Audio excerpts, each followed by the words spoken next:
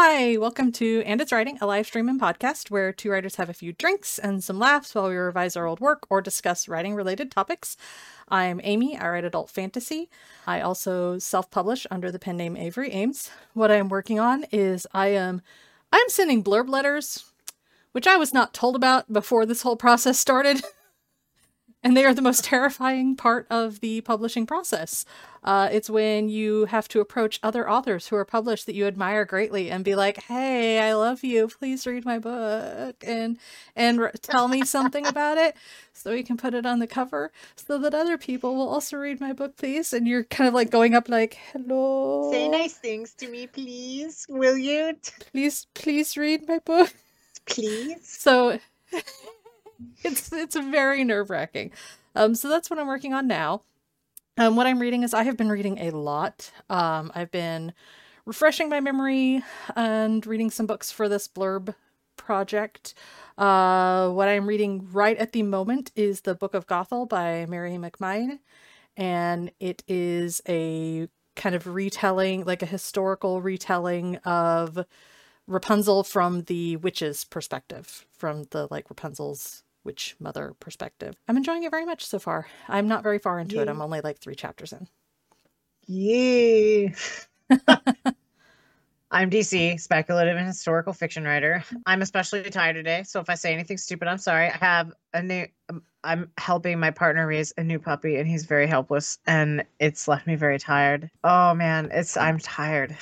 So, I am a speculative historical fiction writer. If I didn't say that, I am currently working on. I just switched back to I switched my projects to a new book. Now I'm working on an actual historical fiction with like a paranormal edge. It's like a gay dog book that takes place in Newfoundland.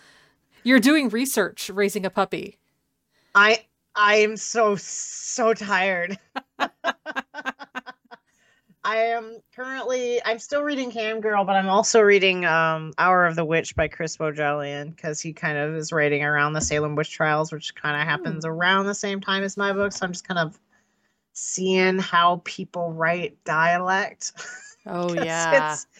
Because like dialogue is real, and I'm like, I don't know. I don't want to fill my books with these and thys, and I'm just trying to decide how I want to handle that. Who knows if they actually talk that way, you know? Like, did they though? Did they? Well, and especially like, yeah, because especially like the region and time period and stuff you're doing, I don't know. My gosh. Oh, I can't wait to research my ass off. Today, we'll be discussing making promises at the beginning of your book, as well as the related topic of foreshadowing. And this is our usual reminder that writing is not all about rules. So when we're writing, we sometimes need to break them as well. We're both believers that if the rules feel too suffocating or overwhelming, just ignore them and write. Fuck it. Fuck it. That is our life philosophy. Fuck it. So for the drink, we always do like a themed drink. And I had this like cute idea to do something along the lines of like a pinky swear, a pinky promise for promises. And I thought it would be like a really cute idea. That's why I'm wearing my little pink onesie. And then I made a very beautiful, wonderful drink recipe and then ran out of strawberries and watermelon. And so I instead just made a daiquiri, and it is rapidly turning like a disgusting color that is not pink as it melts. Fuck it. But it is a very good strawberry daiquiri. It's just not a very pretty strawberry daiquiri. Oh, and I didn't even try because I'm so tired. I just was like, I need the most sugar I can put in my body at once. So I'm just sitting here drinking a Midori sour. I really need to get back to doing something fun, a fun riff on the drinks. I used to be so bright-eyed and bushy-tailed, and now I'm just like, wow, I've gotten so tired in my old age of 34. We're a little rusty. So sleepy. We'll get back to it. It's okay. It's gonna be fine. Next time we've got some fun drink possibilities, so we'll get to that. Maybe I'll do that. Yes. Yeah. I'll get frisky. Yes. So today we're talking about making promises. So I guess the first thing we need to do is define like what we mean by making promises. What do people mean when they say make promises? To me, it means when you open a book and you're reading the very first pages, the very first chapter, you're forming like an idea of what type of book you're going in for. And there are other things that formulate this idea, the back blurb copy and the cover art and stuff, but the author doesn't really have a lot. I mean, you have some control, depends on your contract. But you have ultimate control over the text, and that can give clues too. So like when you open a book and you read the first chapter, you kind of get a vibe for like the kind of book you're in for. And that's kind of what we're talking about, is like, let them know early what they're signing up for. If they're signing up for sex, make it so. If they're signing up for comedy, make it so. If they're signing up for... The thing is, like, if somebody likes to read a book that's funny and they open up the first chapter and they don't feel it in the first chapter, they're going to be like, I want to read something funnier. This isn't Captain Underpants. I want more Captain Underpants. And they're going to go and find Captain Underpants in a different book because you're not entertaining them enough, like, on the first chapter. The one that like, I'm working on a historical fiction right now, for instance, but it has a paranormal aspect to it. So I mean, I have a UFO crash landing in the first 7 pages. So like, and I've also set the tone with like using that dialect that I was talking about, like trying to find my legs in the book as far as like, what do these characters sound like in their head? Is this a smart narrator? Is this is he slow? Is he like what kind of personality does he have? Let's get that in there. And then like, what do I need to get the reader prepared for this really weird adventure I'm about to take them on? Well, let's start it with a UFO crash landing.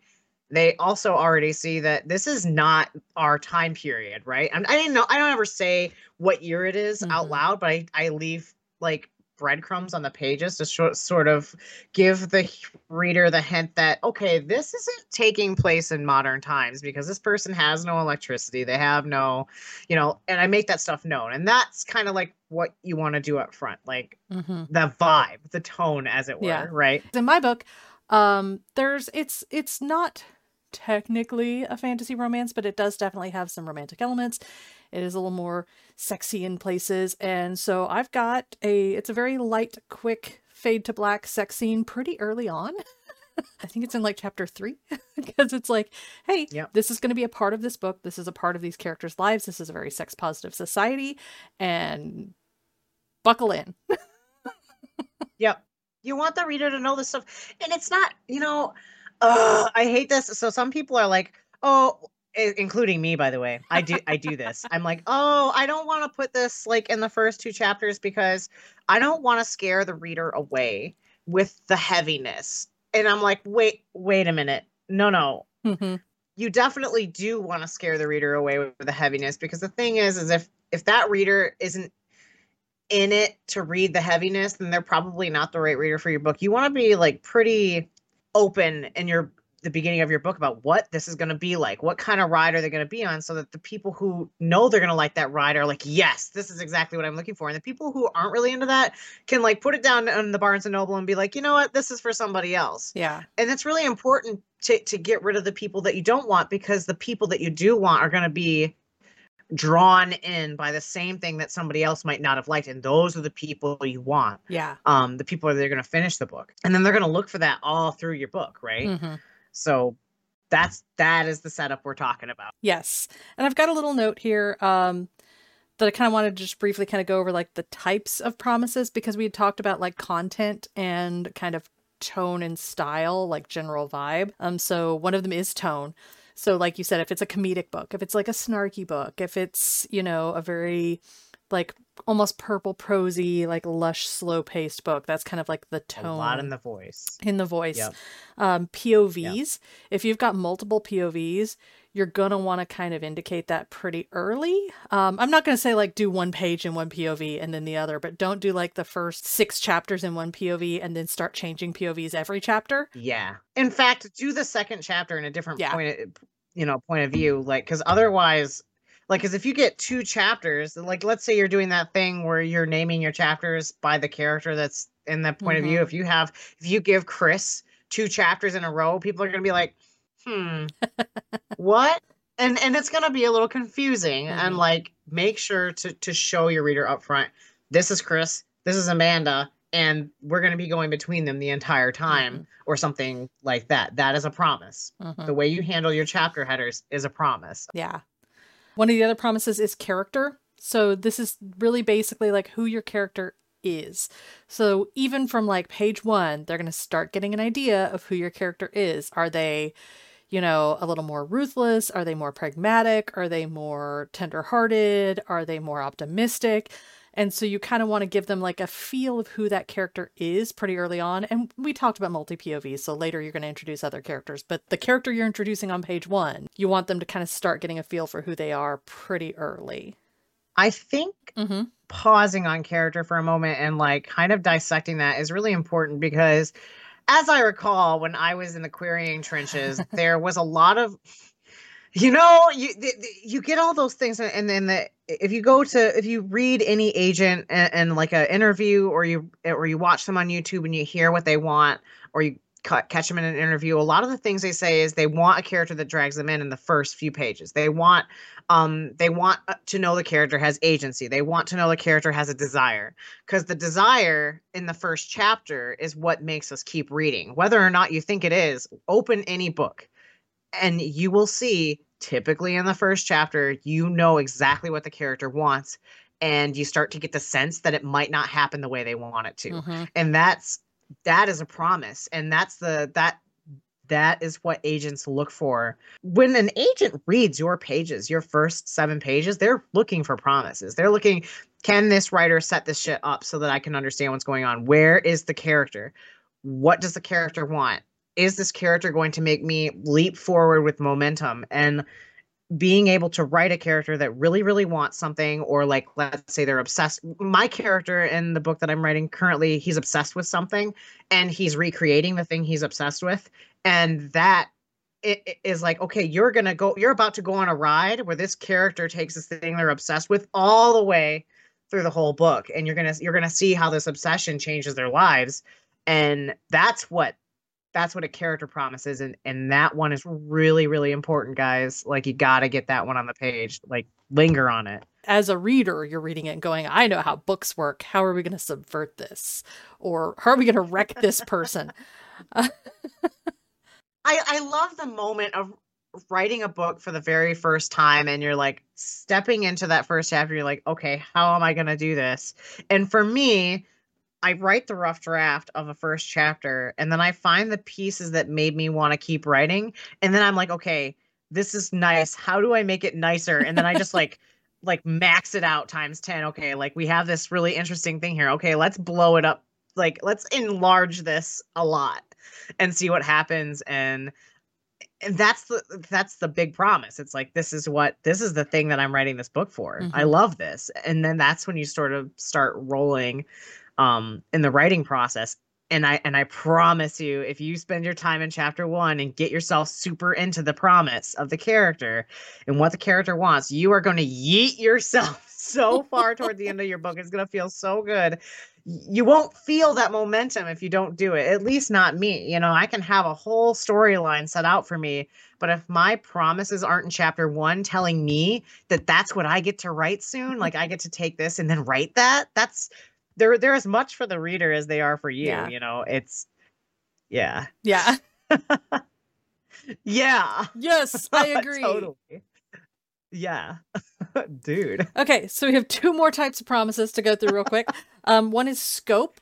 So that's going to tell you, like, kind of give you the vibe. Are you in for something that's a very, like, contained story and like a bunch of people locked in a haunted mansion? This is going to be very small. There's a small cast of characters.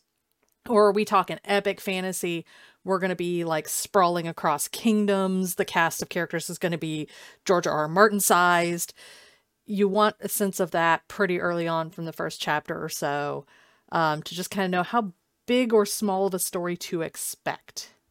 A long time ago in a kingdom far, far away. Yes. You know, like that sentence is awful, but it does do a lot, you know. Like, this is going to be about something crazy. Well, and even just, if you start your story with some take or twist on Once Upon a Time, you're in for, like, kind of a fairy tale type whimsical story, which just kind of also goes back to tone. So yeah, you kind of want to know how big and grand of a story, which admittedly most readers are going to kind of know based on, like I said, the blurb and like how hefty of a novel they have picked up. But it helps to emphasize that. And don't think that just because your story has a small scope that there's no way to show that. When I think about one of the I wrote my project Infinite Wishes, that has an opening paragraph.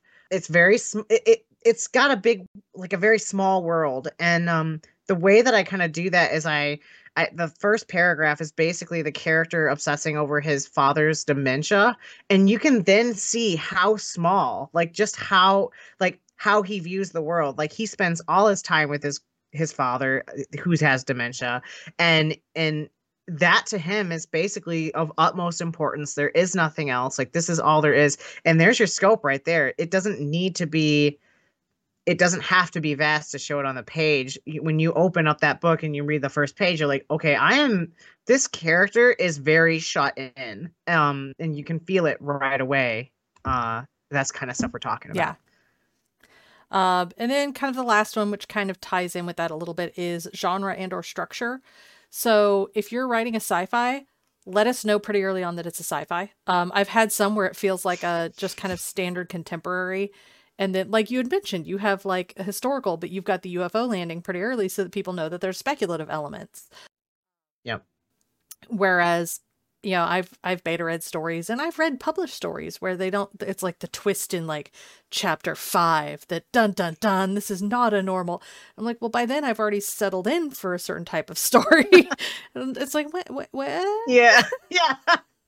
No. Let me tell you what, if I left that UFO scene out and somebody who loved historical fiction, just historical fiction, picked it up and was like, I had left the UFO scene out and then put it at the end of chapter 2, they'd be so pissed. Like, the fuck? I wasn't here for you. I want to know about Labrador. Like, I want to know about old Labrador, and I want to follow some normal characters around for once. Leave me alone. Like, you want to get that stuff in the first chapter for sure. Oh man, I can't tell you how pissed I would be if I started a book that like started kind of fantasy and I was like, yeah, and then all of a sudden it became science fiction. I'd be like, you didn't just do this to me. Why would you do this to me? Mm-hmm. Or if like the character woke up and the fantasy part was a dream and now he's like in a normal world and you're like, what? No, I wanted dragons. Oh, there's a great example of this in movies. Treasure Planet. Treasure Planet is the perfect marriage of science fiction and fantasy.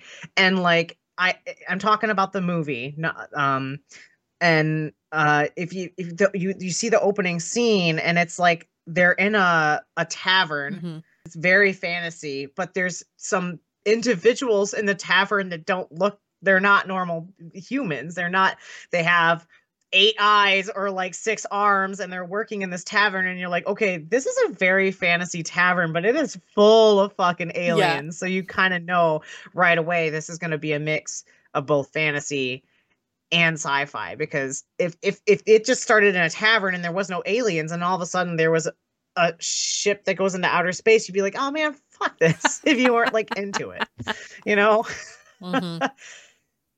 And kind of related to genre, we also had structure, which is if you have like some sort of different, so not different because people use them, but if you have a sort of structure that's very specific, you want people to know that. So if you've got multiple timelines, if you're like, you know, going back and forth in different timelines, if you're doing, this kind of relates to POVs, if you're doing like parts of the book are like little interludes that are just like a paragraph that are like an epigraph or anything like that. If you've got a framing device where a character's like telling somebody the story later, you want to open with that.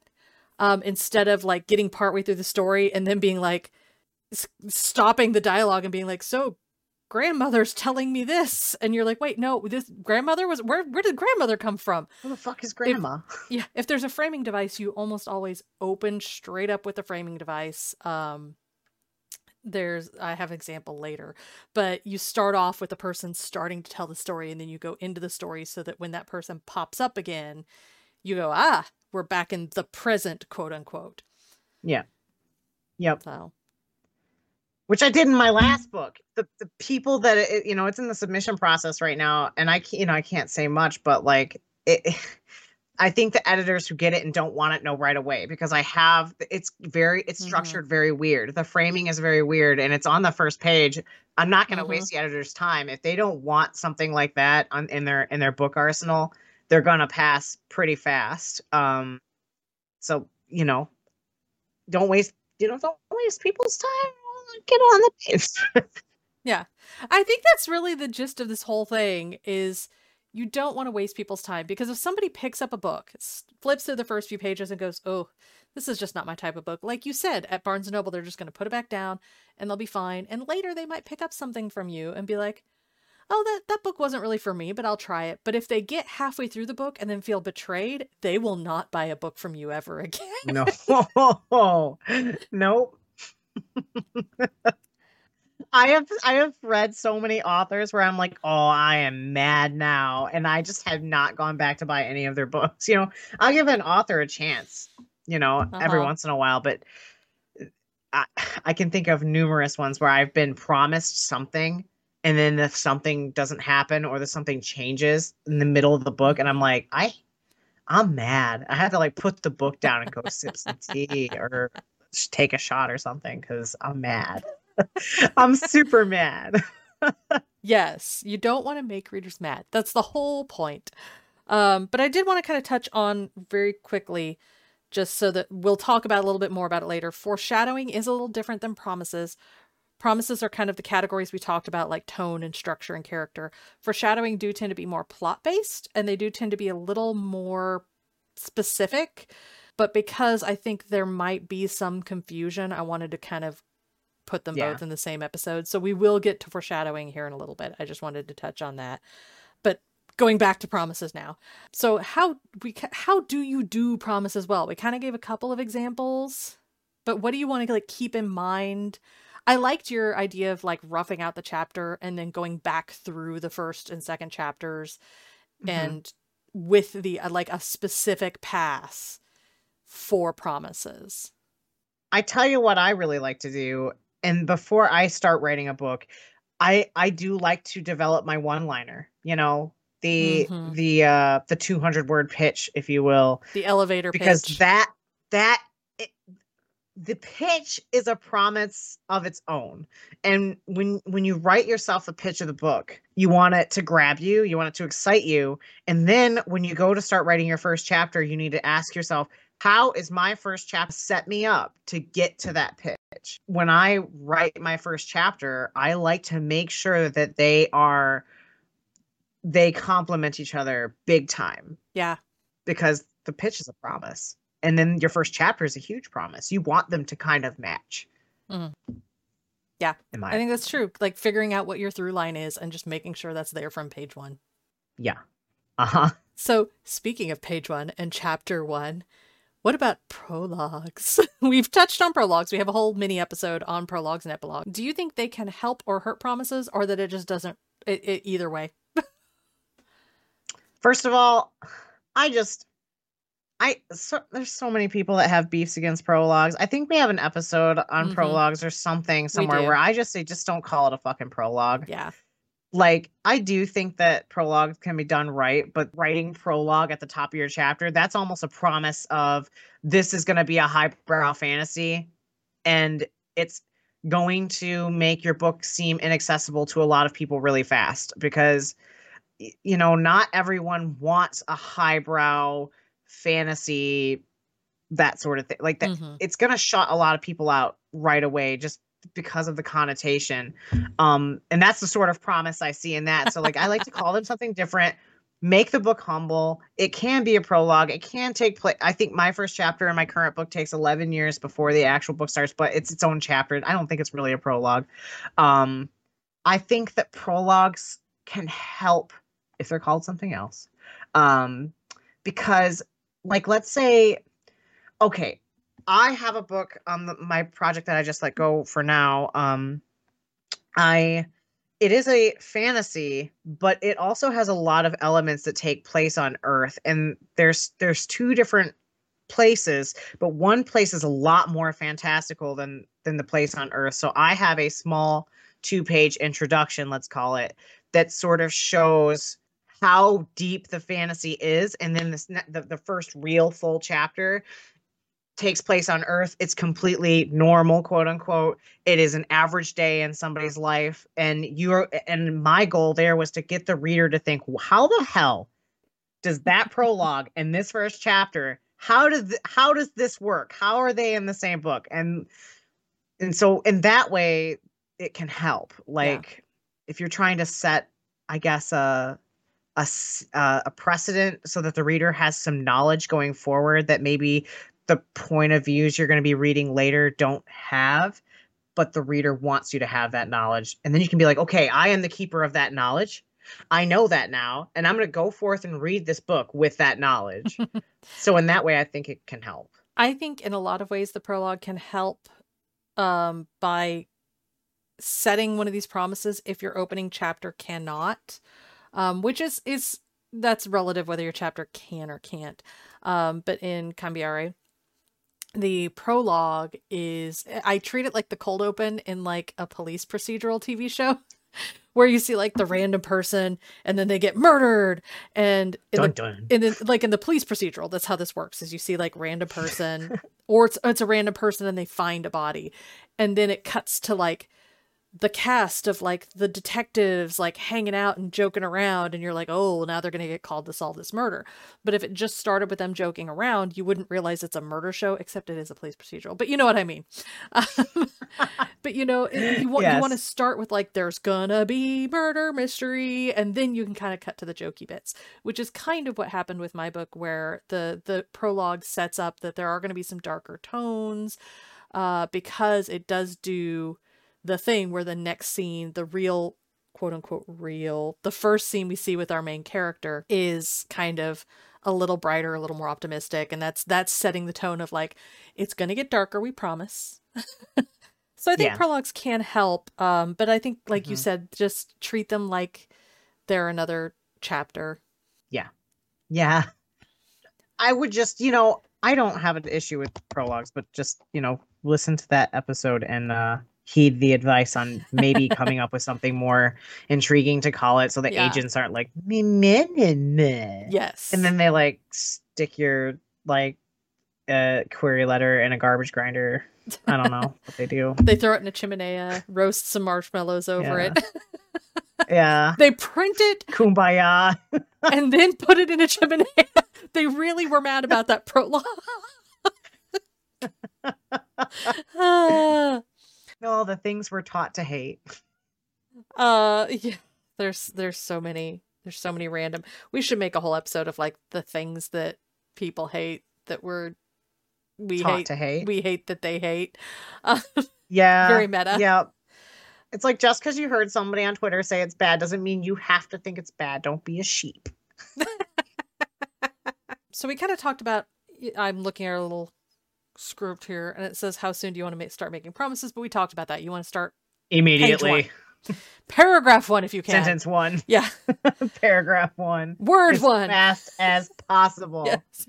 But I did actually list a couple of examples. I just kind of randomly pulled a couple of books off of my shelf and was like, how do these books set promises? And so one of the ones that I had picked was the book Vicious by V.E. Schwab, which is in her villain series. It's kind of a superhero. It's like a dark superhero story, where kind of everybody's morally gray. It's a revenge story. So it opens with 2 of the main characters digging up a dead body in the middle of the night and just talking about bringing the dead body back to life very like pragmatically. So you're kind of in for a dark story with dark themes. You've got dead bodies. So that's kind of your tone. It also kind of gives you character, because these 2 characters are very like matter of fact about, we're going to resurrect this dead guy. So you can, and from the way the character talks, from the way the character thinks, all the little clues that you're getting in the voice, you can kind of tell that this main character is very calculating, very determined. And also, one of the reasons I kind of pulled this one is that this book has multiple timelines. The parts of it take place in the past, parts of it take place in the present. And it jumps pretty quickly. I think switches timelines after a couple of pages. So after a couple pages, you get like your little chapter 2 time frame, whatever year. So you know that now we're back 2 decades or 10. I think it's 10 years is the difference. So you're getting within the first like chapter and a half, you're getting character, you're getting tone, and you're getting structure. So that's a good one. Yeah. And then we had talked about framing devices. And so one of my easiest quick references for framing devices was Robin Hobb, Farseer. It opens with Fitz starting to try to tell the history of the world. Basically, he's like, the history of the kingdoms, the history of the 6 duchies. And then he starts to like get real personal with it. It's like the history of the 6 duchies starts with this, and the king so and the first then and he goes on, he's like, and then then the me, and then my people that were mad, and then the royal family's kind of a piece of shit, and wait, no, I got personal. Nope. I can't tell this history without telling my history, so I guess I'm just going to tell you my history. And so this is like the first page. So okay, he's going to be instrumental to the history of this kingdom. It's going to be an epic story about this kingdom. You get the scope, and that he's going to be a central figure in this epic story. You're going to know that he's bitter as hell. He's also bitter as hell. And now you're going to find out all the reasons why. And it's going to be a good time. You also can tell from page 1 that he's kind of emo as shit. Emo as shit. Sorry, Fitz, but you are very emo. Sorry, Fitz. He's super emo. Very emo. So yeah, do you have any other kind of like examples that you have in mind or anything? You kind of brought up some earlier too.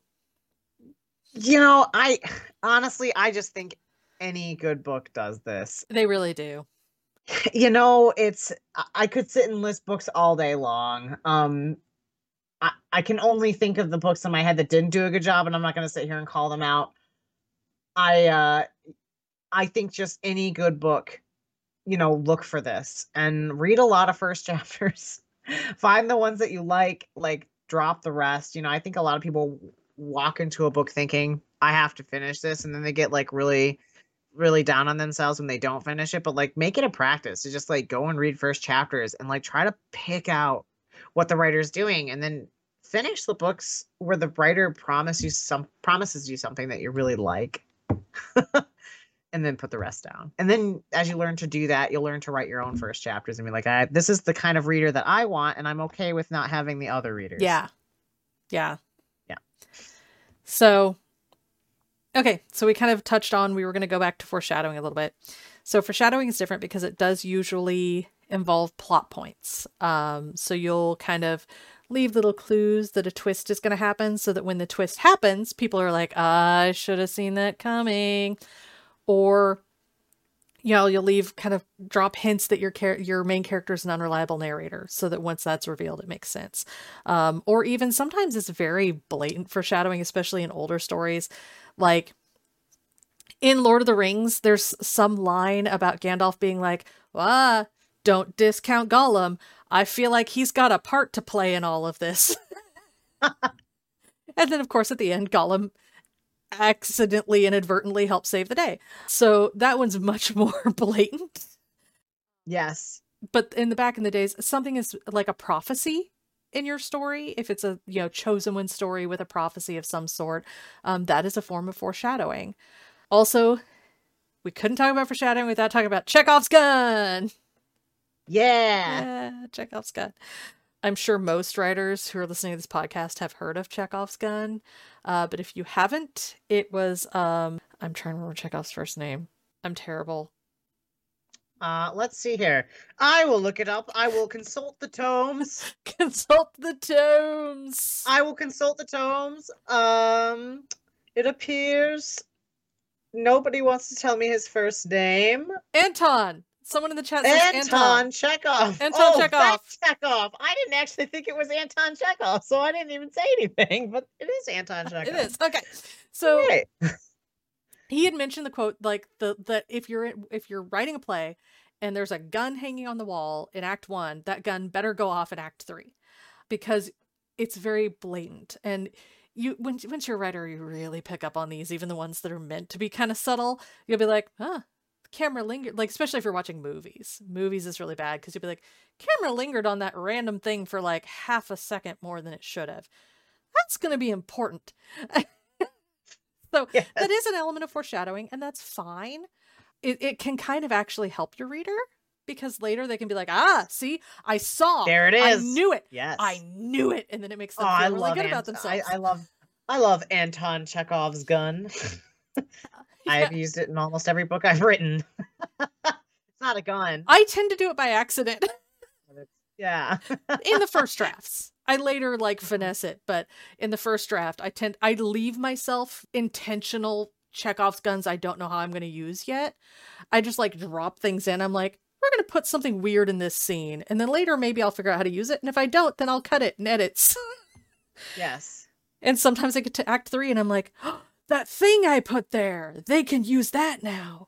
But one of the good examples I mentioned, it's one of the like classic examples of Chekhov's gun, is in the movie Jaws. In the movie Jaws, Brody knocks over like one of the air tanks, and one of the other characters is like, "Don't do that; they can explode." And then later, they use the exploding tank to kill the shark. Someone says, "I like averted Chekhov's gun. The gun is mentioned, never used." That one can be really fun too. Just there to mess you up. Yeah, I think sometimes you do have to be careful with that, just in that it still has to feel satisfying that it's never used. And it can be very, very much, because people can be like, especially if there's like a different solution, and people are like, I see what you did. If you want that kind of Chekhov's gun, go read Gone Girl, I think has it. And also Hunting Annabelle. Those two books have the most amazing those are good ones. They set it up and they show you the gun, and you think about the gun the entire book. And then the gun never goes off, and you're like, oh, you. It's fun. Yeah, and the chat just mentioned that it is best used in whodunits, and it is. Like, yes. Whodunits and mysteries and thrillers are where it's really good, because that's where people go, once again, this is making promises. People go into a thriller and a whodunit kind of expecting to be outwitted. They're kind of hoping that you outwit them in a way that... Yep. They want you to fool them. Yeah, they want you to fool them and then be like, I should have seen that.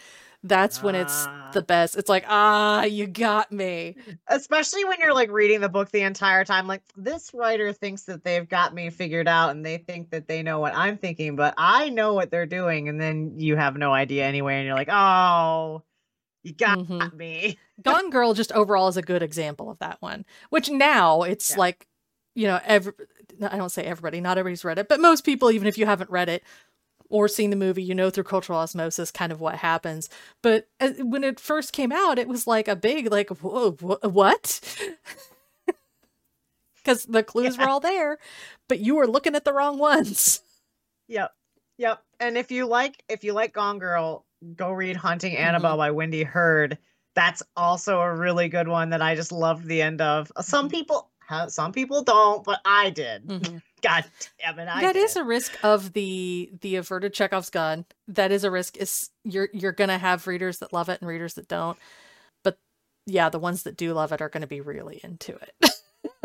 I do want to mention, and I think a lot of people, when you mention foreshadowing and making promises specifically, especially when you're using foreshadowing to make promises, everybody, I think, or a lot of people, I think that foreshadowing needs to be subtle or like something only some people notice. And I love a good foreshadowing that only I notice and like maybe another reader doesn't. That's always fun. But foreshadowing isn't always subtle. It can be very loud. Yeah. That good loud foreshadow is a great promise throughout a whole book. And one of my favorite ones, and I always remember, I haven't read this book for years, and I don't think I ever finished it because I didn't have the attention span back then that I do now. But Peter F. Hamilton wrote Pandora's Star. And in the first chapter of the book, I still remember the character is like looking through a telescope, and a star disappears. And it's like, the way it's written is just like, it's foreshadowing because the promise is like, you're going to find out why the star has disappeared. And it's very, it's very in your face. It's not subtle at all. And that kind of foreshadowing is also very good because you're giving the reader information that they can then take with them through the entire book. And that sort of foreshadowing is also kind of what we're talking about. That's a huge promise. That's saying this is this is where the plot starts. This is where the story begins. That star just disappeared, and I'm about to yeet you through the reasons why. That's also good foreshadowing. Foreshadowing does not always have to be subtle. It does not always have to be sneaky. It can be right there. And it's awesome. Yeah. Sometimes the character can notice it as much as you do. Yes. Yeah. And then it can also, you can still have an element of tension and suspense in there because the reader can be going, okay, I saw that. Is this a misdirect? Or is this really going to happen? And so it still leads to like a little bit of tension there, even if it is really blatant. Because, for example, with The Lord of the Rings, Gandalf being like, Gollum's got a part to play. You're like, well, what part? What's he going to do? I don't know.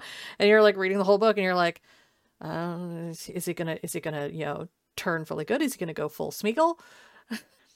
Yeah, well, the great thing about Gollum is that scene, depending on what book you're talking about, I personally like The Hobbit, where he's in the cave and Bilbo hasn't quite found the ring yet, and they're in that cave together, and some of the things that Gollum is saying while he's in that cave, you're like, what does he mean by this? Like, why is he saying that? And like later you realize he used to be a hobbit. Like that's that's very subtle foreshadowing as to like what he used to be before he was Gollum. And I think Gollum's a great example of great foreshadowing. Yeah. Okay, well, we've got about 15 minutes left, so I'm going to let people, if anybody has any questions in chat or anything you want to like comment, talk about related to foreshadowing and or promises, let us know. Is there anything else that you wanted to touch on? I feel like there was something else I wanted to say and I don't remember what it is anymore. It's gone now. Did you cover this when in the writing revising process? Yes, that's what we need to do is when do you add it? I add it. Yes. Usually I start to add it after the way my writing process goes is I do a really, really, really ugly zero draft. And then I rewrite the whole thing. And usually that's when I start layering in the foreshadowing because that's when I start having a better idea of the structure. And then I just refine it in each pass. And yeah, sometimes I get to the end and I'm like, it would be really cool if they had like this weapon here that they could use. I should go put that there in Act 2. It's Bill and Ted. Bill and Ted's Excellent Adventure when they're like, hey, we should go back in time and put that there so we have it. And then they turn around and it's there and they're like, we did it before. Yes. It's like that, but while writing a story. Yes. And sometimes it's not just like in one part in the very beginning. Sometimes the foreshadowing takes place the entire book. And it's like the writer will very geniusly put it in front of your face the entire time you're reading the book. It's right there the whole time. And though when a writer can do that, it's very cool. But you kind of need to decide when you're writing, do you want it to be up front? Like, is this good? Like the book that I just dropped, like there's a lot of characters that know a lot of things the entire time, and the reader sort of gets piece of it. And so the reader is kind of like, there's something going time, and they're trying to figure out what's going on through the whole book. Or, some people just put it right in the beginning. I've written a book like that as well, where there's just one little drop right there in the beginning, and that's all you need. I think early is and better. It can be really, like you said, really subtle or really blatant. You can also foreshadow things in future books if it's a series. That can be really rewarding for readers who get to like book 4 and they're like, I knew when they mentioned this in book 1 it was going to be a thing. It's really, really small, but there is a bit of foreshadowing in Cambiare that nobody is going to pick up on until the series is over. It's like a one throwaway line that if people read the whole series and go back to book 1, they're going to read it and go, you are. And I'm like, yes. I did. Yes, I did. I did that on purpose. That was me. Thanks for being there. I did it, and I did it on purpose. I would do it again. No regrets. Someone said, George R.R. Martin is super good at laying early pieces of foreshadowing. Reading Game of Thrones after knowing how things go is incredible. I have not gone back and reread it. It is interesting. I mean, it would make sense because he is like a really he's very good at laying out a lot of pieces and like weaving them all together. So I can imagine that there would probably be some good ones in there. Well, and I remember there were some things in there that because I fell off the series partway through. I read through most of the ones that were published at the time. But even in book 1, it was the thing where there's certain things where you're like, is that going to come back later? Like when they're talking about like the forest, the children of the forest or whatever they're called. And you're like, those going to come back in? Is that going to be a thing? I don't know. And so they're leaving the little breadcrumbs for you to follow. And it's that like, are you going to do something with this? Or are you not going to do something with this? I don't know. You want to keep them guessing, but not confused. And I don't think I have anything else to say. Yeah, I think we kind of covered. I think we said a lot of good stuff. Yeah. I think we did pretty good for both being completely exhausted this week. Yeah, we're both really tired this week. So maybe we just take this 10 minutes and meditate. Go listen to some crazy weird ASMR. Oh, yeah, go take a nap. Yeah. Or, go revisit your first chapter. Yes. With all that tired brain. Okay. Yeah. Nope. Okay. We'll just end this one a little bit early. It'll be a little bit shorter episode. That'll be fine. We can do that sometimes. We do what we want. Yeah. It's our podcast. Our next... Yes, it absolutely is our podcast. We can leave whenever the hell we want. And we're leaving now. So our next live stream will be on March 31st. It's about filter words. And hopefully we have the brains to edit by then. Yes. That episode is cursed. That episode has been postponed like 3 times. Yeah, because we've been too tired to edit out filter words. Because it takes work. We will also have a special bonus audio episode dropping on March 27th. It's an interview with author Azu Louise. We discuss poetry and the process of writing as a neurodivergent author. There's some very emotional stuff that we discuss. It's fun. Have a nice listen to it when it comes out. And you can find everything you need about the podcast at anditswriting.com. Look us up anywhere you listen to podcasts, podcatchers, Spotify, Apple Podcasts, everywhere. You can also follow us on Twitter at anditswriting. We do also have an Instagram at anditswriting. I need to update it more. But we exist. Go follow us. I promise I'll do stuff with it. And then also, if you like what you're hearing, join our Discord group. There's links on our website. Thank you so much for joining us, and we will see you again soon. Bye. Bye.